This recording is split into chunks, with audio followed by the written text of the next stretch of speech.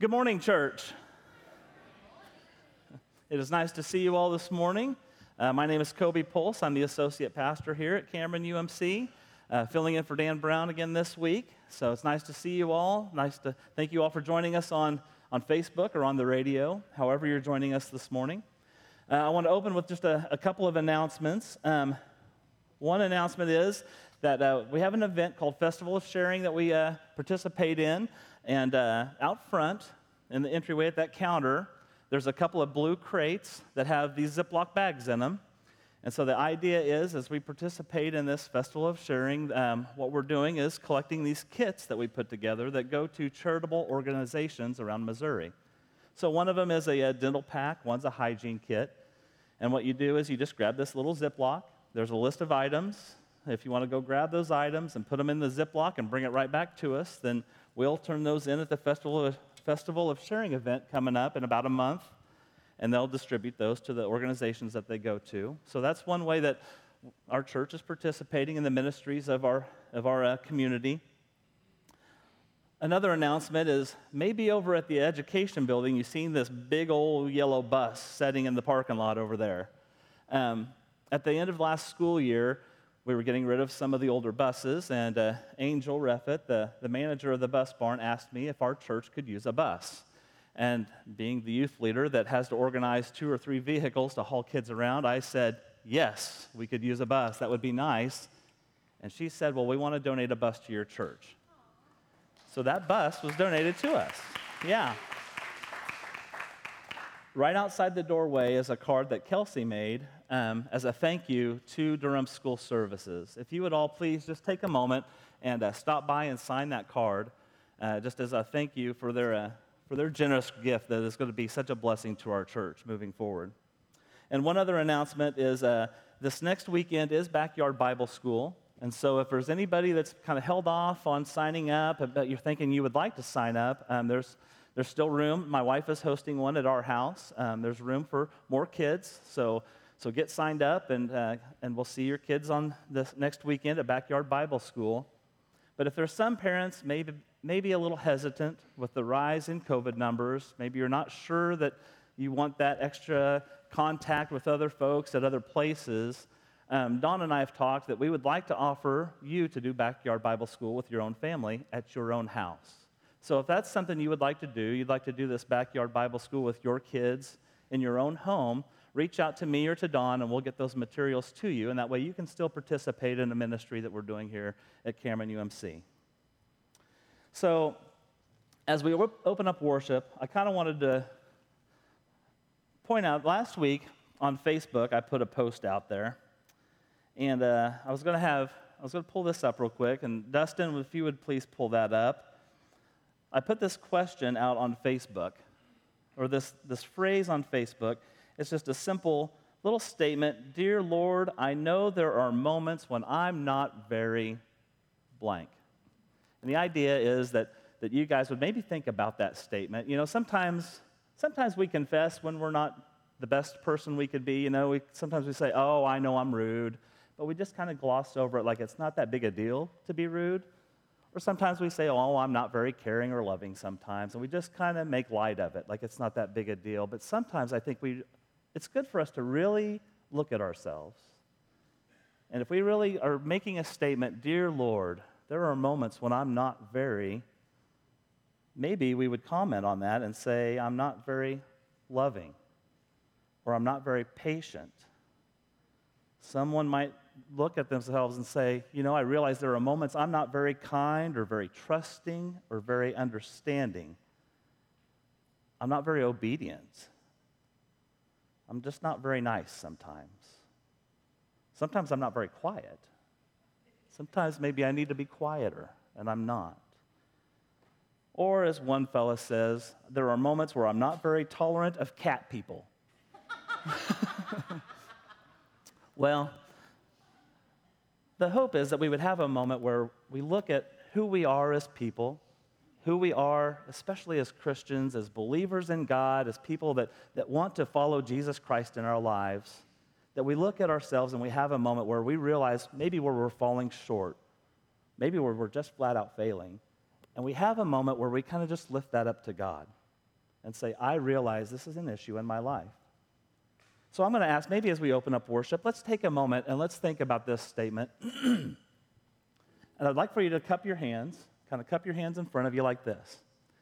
And so we're going to read this statement, and then I want you to whisper a word, whatever is on your heart. Is there somewhere that you know maybe you fall a little short? I want you to whisper that word in your hands and then close it up tight, okay? So let's read this together. Dear Lord, I know there are moments when I'm not very... Now hold that in your hand tight. Don't let it loose. We don't need that kind of bad juju flying around in here. I'm going to say a prayer. At the end of my prayer, when I say amen, my microphone won't stay on. At the end of my prayer, when I say amen, I want to invite everybody to just lift that up to God. And as you do that, you see this posture that you're in, right? With your hands raised, that means we are ready to receive the grace to come and fill us. Please join me in prayer. Holy God, it's wonderful to be in your presence. And whenever we are in your presence, we are reminded that we are loved, reminded that we are your children, that we were created to be with you. But God, in your presence, with your Spirit moving within us, we are also challenged to recognize where we fall short. We are reminded of our weaknesses. We're shown where our image fails to be like your image. So we have in our hands our confession with the hope of your forgiveness for our shortcomings and the hope of your strength that we may be filled with the spiritual gifts we need to live more fully and more freely in your love. So in the name of Jesus Christ, we now lift these up to you. Amen. We lift them up, and then we receive God's grace and love.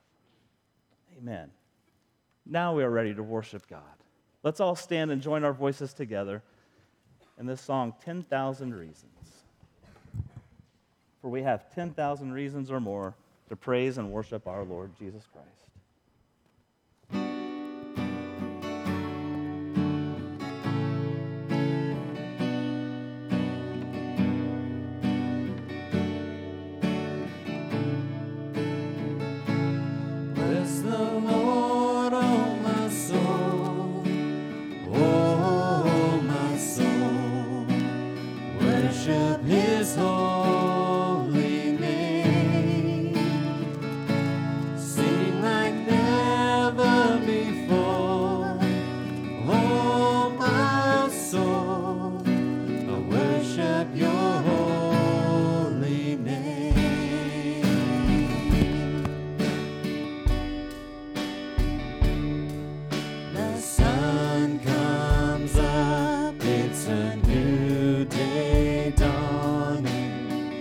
It's time to sing your song again.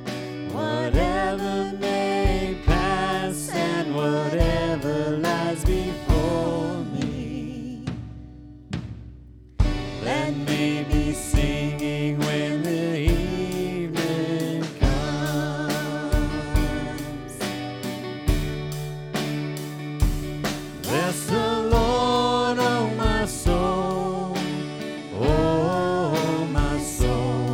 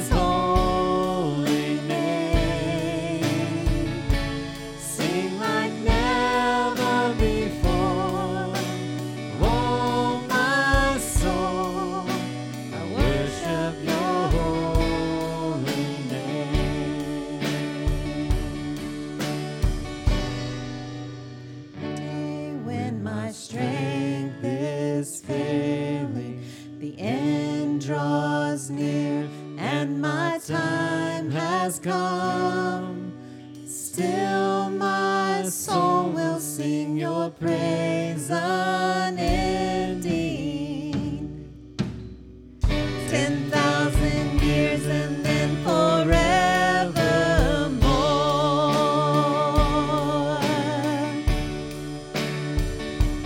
Bless the Lord, oh my soul. Oh, my soul. Worship his holy name. Sing like never before. Oh, my soul, I worship your holy name. Bless the Lord, oh, my soul. Oh, my soul, worship his holy name. Sing like never before. Oh, my soul, I worship your holy name. Oh, I worship your holy name. Lord, I'll worship your holy name.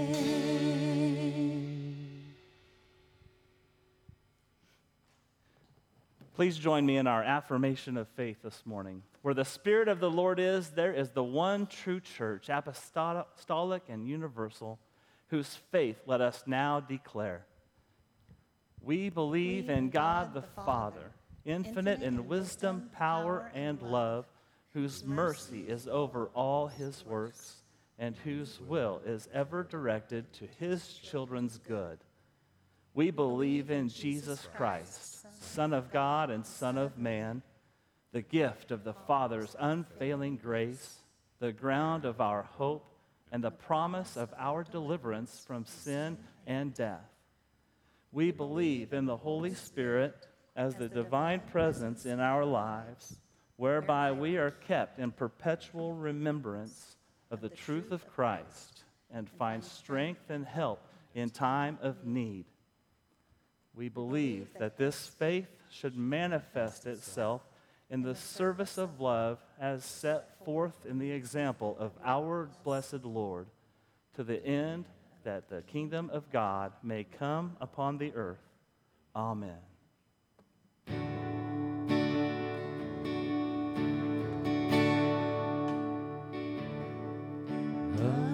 Amazing grace, how sweet the sound that saved a wretch like me.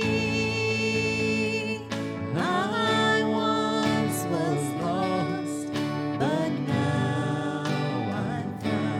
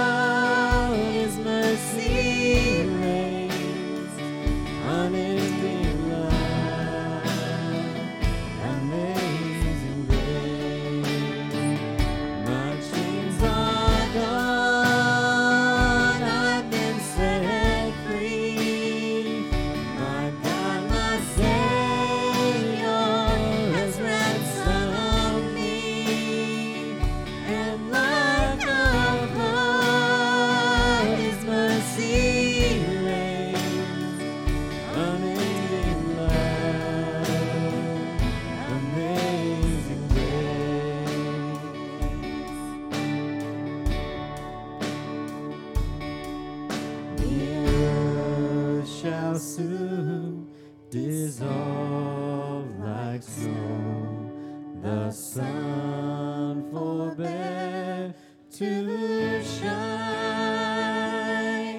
but God who called me here below will be forever mine, will be forever mine. You are forever mine.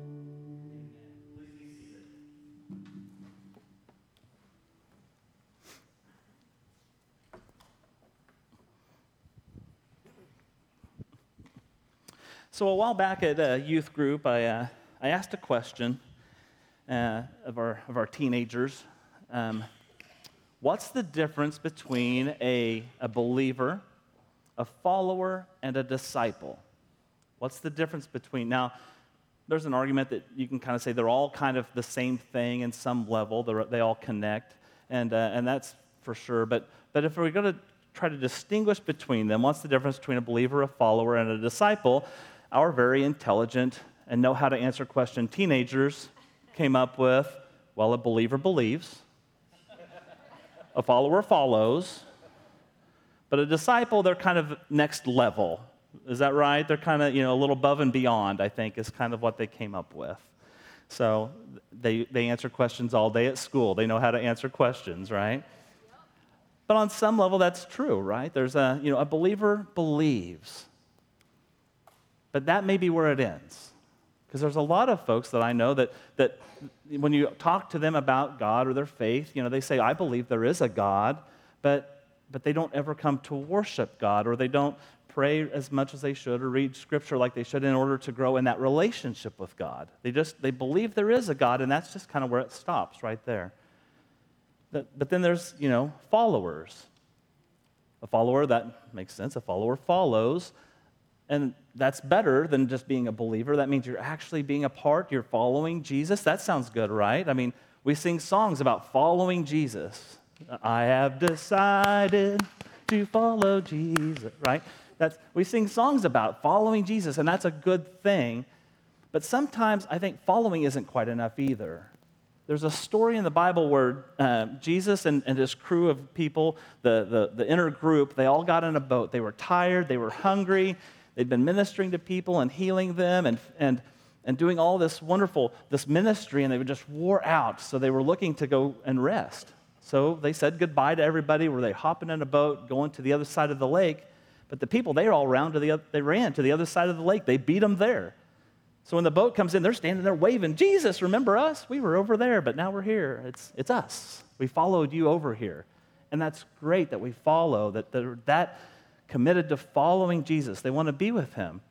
But when you read through the stories, these people were being healed. They were being encouraged and ministered to. They were being fed, literally and spiritually being fed. But when you read the story that happens next, the thousands sat down on the ground, and there was just that small group that actually went and fed them. The disciples went. They had the fish and the loaves, right? And it was the small group that went out and actually participated in what was happening. The followers were just kind of there when it happened. And so it's not a bad thing, I don't think, to be a follower. We're supposed to follow Jesus and his example as best as we can, but at some point, I think we've got to go to that next level, which is a disciple. A disciple, if we can pull up that definition, Dustin, a disciple actively seeks ways to continue the work of Jesus Christ by bringing God's love and goodness into the world through the power of the Holy Spirit. A disciple doesn't just believe. They believe so much that they're willing to follow Jesus completely in their lives. But then there's this part of their faith where I can't just sit and watch what's happening. I need to be involved with what's happening. That's what Jesus is calling us to be as the church.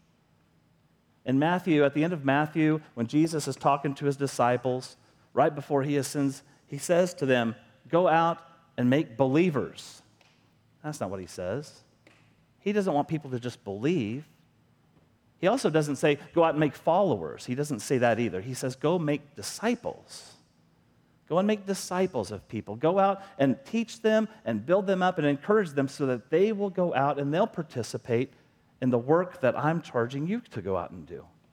Raise up more people to go out and to continue the work of Jesus Christ by bringing God's goodness and love into the world around us. I think there's a lot of believers. I know there's a lot of believers. There's a lot of folks I talk to that they just don't get active in church. They're not a part of church. But they believe that there's something bigger, there's something more, there's a purpose to all of this. And then there's the church. And I'm afraid, I have this fear, I will say, that a large portion of the church, the big church, a large portion of the church are just followers. We're just kind of here being there when things happen. But there's a small portion of the church that's actually stepping in and being a part of what's happening, helping make it happen, helping to bring the goodness of God into the lives of the people in our community and all around us. Last week, we started reading out of the book of James, and I made the comment that the letter of James, I think, ought to be titled just How to Be a Christian. I think that ought to be the title for the book of James. And the reason is that as the early church started forming, they were made up of Jewish people, and they knew what it meant to be Jewish. They knew all the heritage and all the laws and the rituals. They knew what it meant to be Jewish, but they had to learn what does it mean to be Christian? Because we believe that Jesus is the Messiah. He's the one that come. We're putting our faith not just in all the Jewish traditions taught to us in the ancient scriptures. Now there's something new happening in the world around us. There needs to be something new happening in the world within us as well. Life should be different now that we're following this man named Jesus that we believe to be the Son of God that has came, died, and rose again. There should be something new happening within us. And so James writes this letter to these Christians about how to be a Christian. These new Christians that were Jewish, here's what it means to be a Christian. And part of what he says is in chapter 2, he goes on to say, it's not enough to be a believer. He says, in fact, even evil spirits believe that there is a God. Even all the evilness that is in the world, the evil powers, they believe there is a God. So believing is not enough. And then he even says it's not enough to be a follower. To just have faith but actually not act upon your faith, that's not good enough either. James says that actually if you have faith and aren't living it out through good works and bringing God's goodness, he calls that a dead faith. Just a faith that isn't active, that's not good enough either. We're supposed to go to that next step. We're supposed to be bringing goodness and love into the world around us. So then we get to chapter 3, and this is where our scripture is this morning. We're going to read in James chapter 3. I'll begin in verse number 13. If you are wise and understand God's ways, prove it by living an honorable life, doing good works with the humility that comes from wisdom. But if you are bitterly jealous and there is selfish ambition in your heart, don't cover it up with the truth. Don't cover up the truth with boasting and lying. For jealousy and selfishness are not God's kind of wisdom. Such things are earthly, unspiritual, and demonic. So he's talking about living our life based upon a certain wisdom. But he says that to make sure that this wisdom is not a selfish wisdom. It's not a self-driven, a selfish, motivated kind of wisdom or a biased kind of wisdom. Understand where our wisdom's coming from, that we are choosing to speak these words or choosing to do these actions, choosing and how we live our life. Make sure there's this wisdom that's guiding us, but let's be careful what wisdom that is because there's a chance it might be an earthly, unspiritual, or demonic, just meaning absent of anything that God is involved with kind of wisdom. Verse 16, for wherever there is jealousy and selfish ambition, there you will find disorder and evil of every kind. But the wisdom from above, the wisdom that we get from God, is first of all pure. It is also peace-loving, The wisdom that comes from God into our lives loves peace. The wisdom we get from God is gentle at all times. The wisdom we get from God is willing to yield to others. It is full of mercy and the fruit of good deeds. Not just doing the good deeds, we're seeing good come into the world around us through the good deeds. It shows no favoritism and is always sincere or genuine, authentic, real. Verse 18, and those who are peacemakers will plant seeds of peace and reap a harvest of righteousness. This is the word of our holy God given to us, the children of God. Amen. So James is talking about in our lives that there's a certain way we're supposed to live our lives. And we all get wisdom, we get knowledge from somewhere. We get ideas, we get facts, we get information that helps us decide how we're going to live our lives, how we're going to make decisions, how we're going to just be in this world. And he's got this warning. Well, make sure we understand where this wisdom is coming from that is guiding us in our lives. Make sure that it is a godly wisdom. And here's kind of the test. Is it pure? Is there any selfish motive behind it, or is this a pure wisdom? Does it love peace? He stresses that word peace an awful lot. And there's a reason for it. There's a definition that I found for the word peace here in the Bible, and that if we could pull that up real quick, the definition, there's a couple of different ones. One is peace just means the opposite of war and conflict. The second definition means a state of tranquility, right? Just having peace, a state of tranquility. But the third definition of peace is health, welfare, prosperity, and every kind of good. That's an interesting definition of peace, that peace is this state where there is health, where there is welfare, where there's prosperity. Not just, oh, I'm making lots of money, just prosperity, joy, good things happening, right? Peace is a moment where there's every kind of good happening, which is completely opposite of that other wisdom. Then verse 16 says, brings every kind of evil. This is the peace that God brings, or this is the wisdom that God brings into our lives. This is what God is putting into us as Christians, as the followers of Jesus Christ.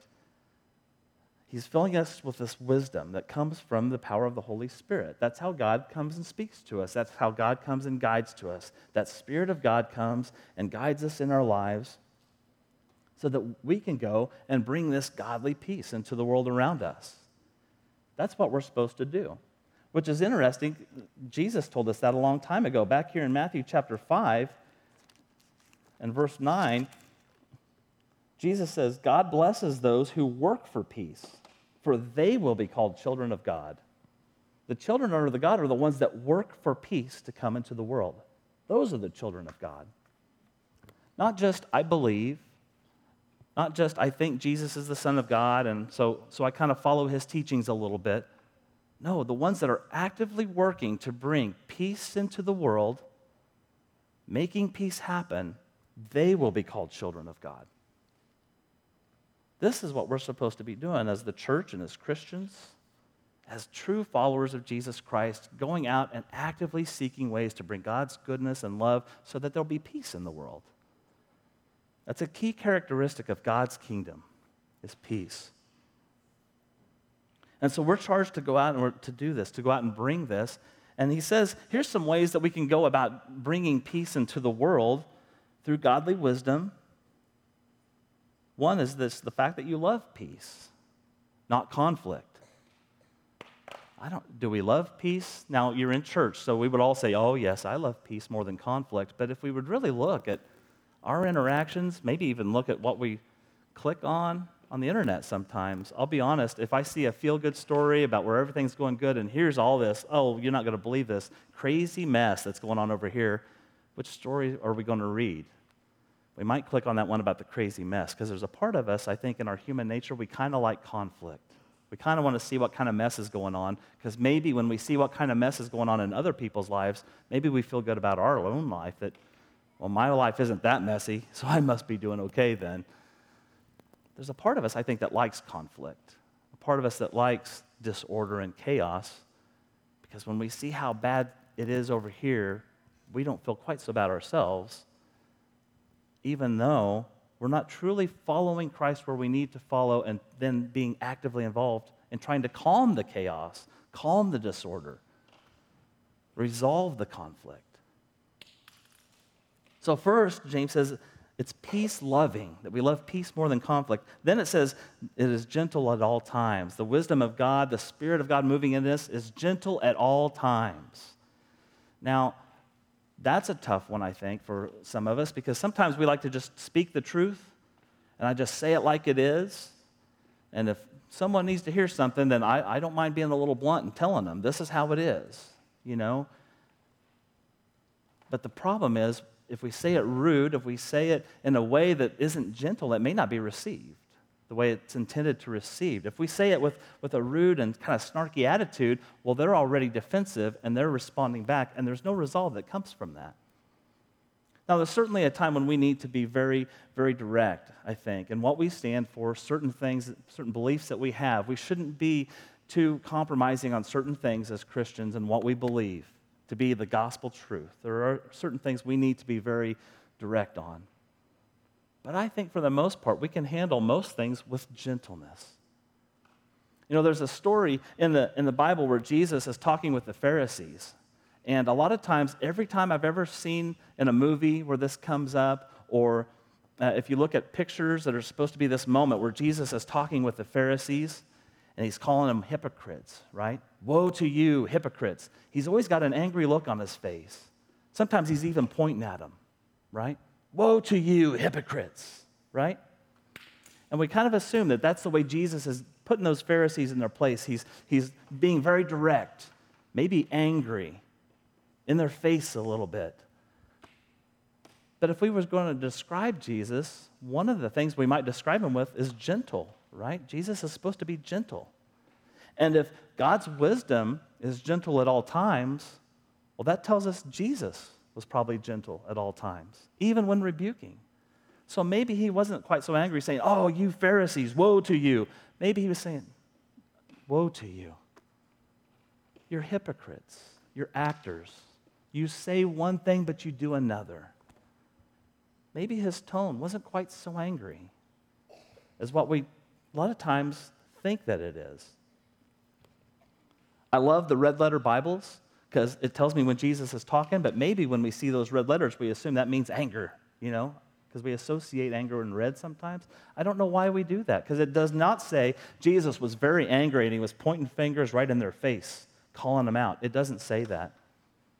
But that's the way we often read it. But if we'd go back and read Jesus' words and try to imagine how he said this with gentleness and kindness, that actually he's not saying it trying to drive them away from God. That doesn't make sense, right? Why would he say something in an aggressive, abrasive manner that's trying to push people away from God? No, he probably said it more gentle and loving, trying to pull them closer to God, right? And if we think about our conversations, if we immediately get heated and a little louder and a little bolder in our words, a little more aggressive with our words, the chance of us actually making any connection is not as good as if we would stay calm and have gentleness in the way that we're talking to folks, right? Gentleness. That's actually a fruit of the Spirit. In Galatians 5, Paul talks about that when the Holy Spirit is within us, strong within us, there's certain things we should see in our lives. Love, joy, peace, patience, kindness, gentleness, goodness, faithfulness, self-control. Right? There's 9. I got 9. Do I have the right 9? That's a question. But those are things that are supposed to be evident. If we truly have God's presence living in us, bringing us wisdom on how to live our life, we should see those things starting to happen in the way we interact with each other. Because if we have love and joy and peace and patience and all those things within us, a kindness and a gentleness within us, then the way we go and interact with the people around us is going to be loving, joyful, peaceful, patient, kind, gentle. The way we enter into this world is going to be all of those things. So in essence, the way we're living our life is a living testimony of the love and goodness of God coming into the world. And that's what we're supposed to be. So James says that godly wisdom is gentle at all times, in all situations. Because even if we disagree, even if I think there's something you've done and you need to be told that you've done something wrong, even in that moment, there's still a gentleness I can approach you with in the hope that you will see, you will understand. Because the next one is, when the wisdom of God is with us, that we are willing to yield to others. There's a couple definitions on that I saw. One of them was, don't be stubborn. Or willingness to yield. It means you can't be stubborn. A willingness to yield also means willingness to listen to others and knowing when to digress. Knowing, okay, this conversation is getting heated. There's nothing fruitful going to come from this conversation, so now I need to back off. Being able to know if I win the argument, I might lose the fight, sort of thing, right? Another one that I saw was being teachable. A willingness to yield means being teachable. Willing to say, you know what, I might be wrong. How often do you hear that in our culture? I might be wrong. We don't hear it very often. And I think part of the reason we don't hear that is because when we go on Facebook and we're posting, here's what I believe, and here's why everyone else is wrong, and this is why I'm right, and here's what it's all about, I think we're a little afraid to be teachable, because what if I am wrong? Well, now I've got all of this that I've been saying this whole time, and now I've got to go back and say I was wrong? How embarrassing is that going to be? Or even not on Facebook, maybe just with the people that we talk to on a regular basis. We're always taking this side. This is where we are, and this is the right side, and this is where we need to be, and everyone needs to be on this side, because this is what I think, and here's the information I've got, the stats and all the things that I'm seeing, and base my opinion on, this earthly kind of wisdom, this wisdom I've got from other human beings that are giving me some information. I've built it all, and here's what I believe. But now what if I'm wrong? Now I've got to go back, and I'm going to be a little embarrassed to say, well, actually, I think the other side now. That's a little embarrassing, isn't it? So I think there's a little bit of us, we're hesitant to be willing to yield. We don't want to be teachable. Because what if I'm wrong? Then I've got to tell everybody I'm wrong. How embarrassing is that going to be? But this is the wisdom of God, realizing I don't have it all figured out. I'm going to learn as I go. And I might see things from a different viewpoint, which completely changes the way I approach certain things, certain people, certain topics. And the wisdom of God is always full of mercy. That when others realize they were wrong, that I'm not going to point a finger, well, I told you the whole time. Right? When others realize that they need to be forgiven, I'm willing to do that. I'm not going to hold it over them, some kind of grudge that we're holding over them. The wisdom of God, it's the Spirit is just coming to us, and the whole point is just to bring God's kingdom into this world, right? The kingdom is near. The kingdom is at hand. It's here and now, and it's a place of peace, not conflict. It's a place where there's love, not hate.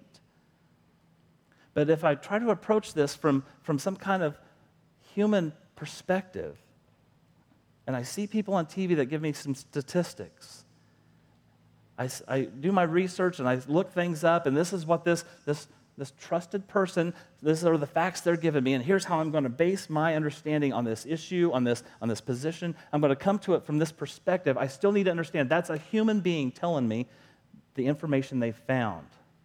And that's fine, that's wonderful. And certain things, especially right now, there's a lot of topics we have that are based on the information we're getting from professionals or experts. And that's fine that we have that. But when it comes to actually having conversations with other people, the wisdom in which we speak, the wisdom in which we act, that's got to be wisdom from God, guided to us by the Holy Spirit so that I can bring peace and love and goodness into this moment. Even if we disagree, there's still peace. There's still love between us. But if I want to approach it of here's why you're wrong and why I'm right, if there's some kind of an ambition, selfish ambition behind my wisdom, that says it causes every kind of evil. And I don't think that evil means murder and stealing. I think it means evil like there's hatred between people. Because the discussions we have, when there's not peace and gentleness, it builds conflict. It builds hard feelings. It builds hate between us. And that is evil. That's what he's talking about.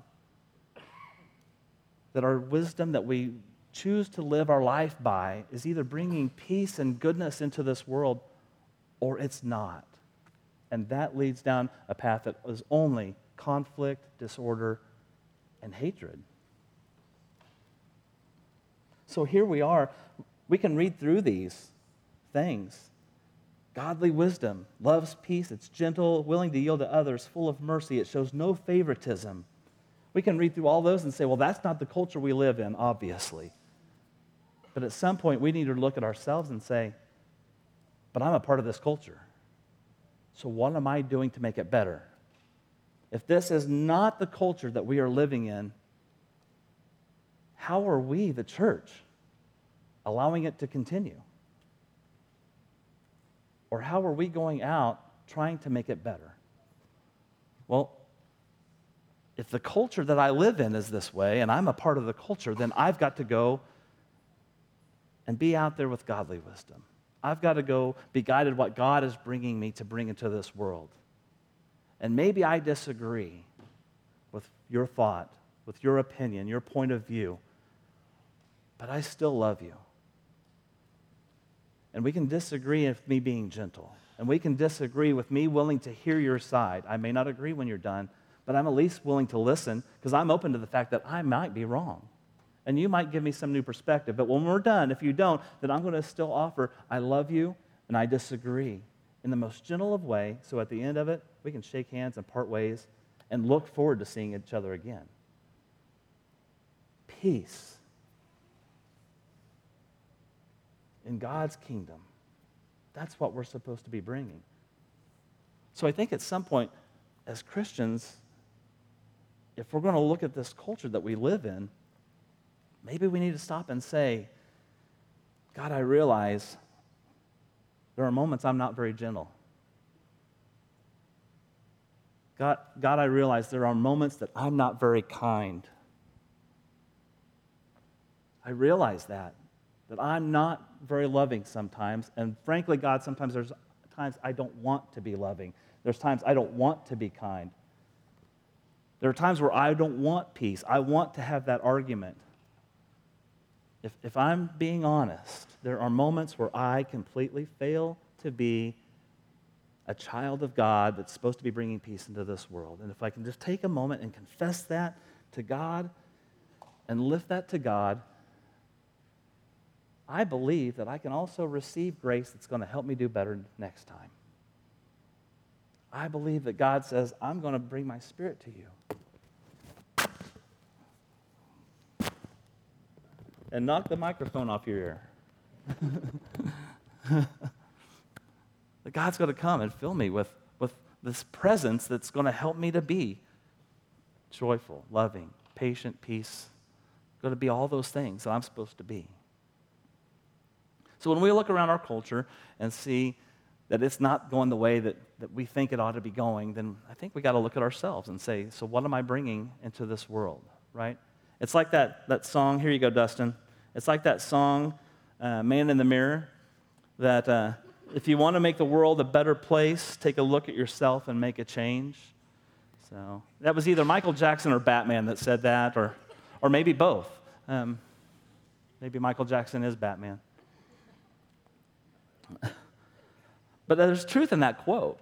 If we want this to be a better place, and we can look and see that this is not what James is talking about, then how am I going to go and make it better? Well, maybe I've got to start with me, because maybe I'm actually adding to the conflict rather than bringing the love and goodness. I'm going to invite the choir to come up. And as we're going to close with this song, Take Time to Be Holy. And I think this is a good song for us to really just stop and think, well, what am I bringing into the world around me? Am I gentle at all times? Am I peace-loving? Am I doing my best to bring God's goodness and love into the world, or am I actually contributing to the division and the anger and the hate that is in the world? As God's people, we're supposed to be peacemakers, bringing God's love and goodness to those around us. So let's all stand and join our voices together, that we may be those people.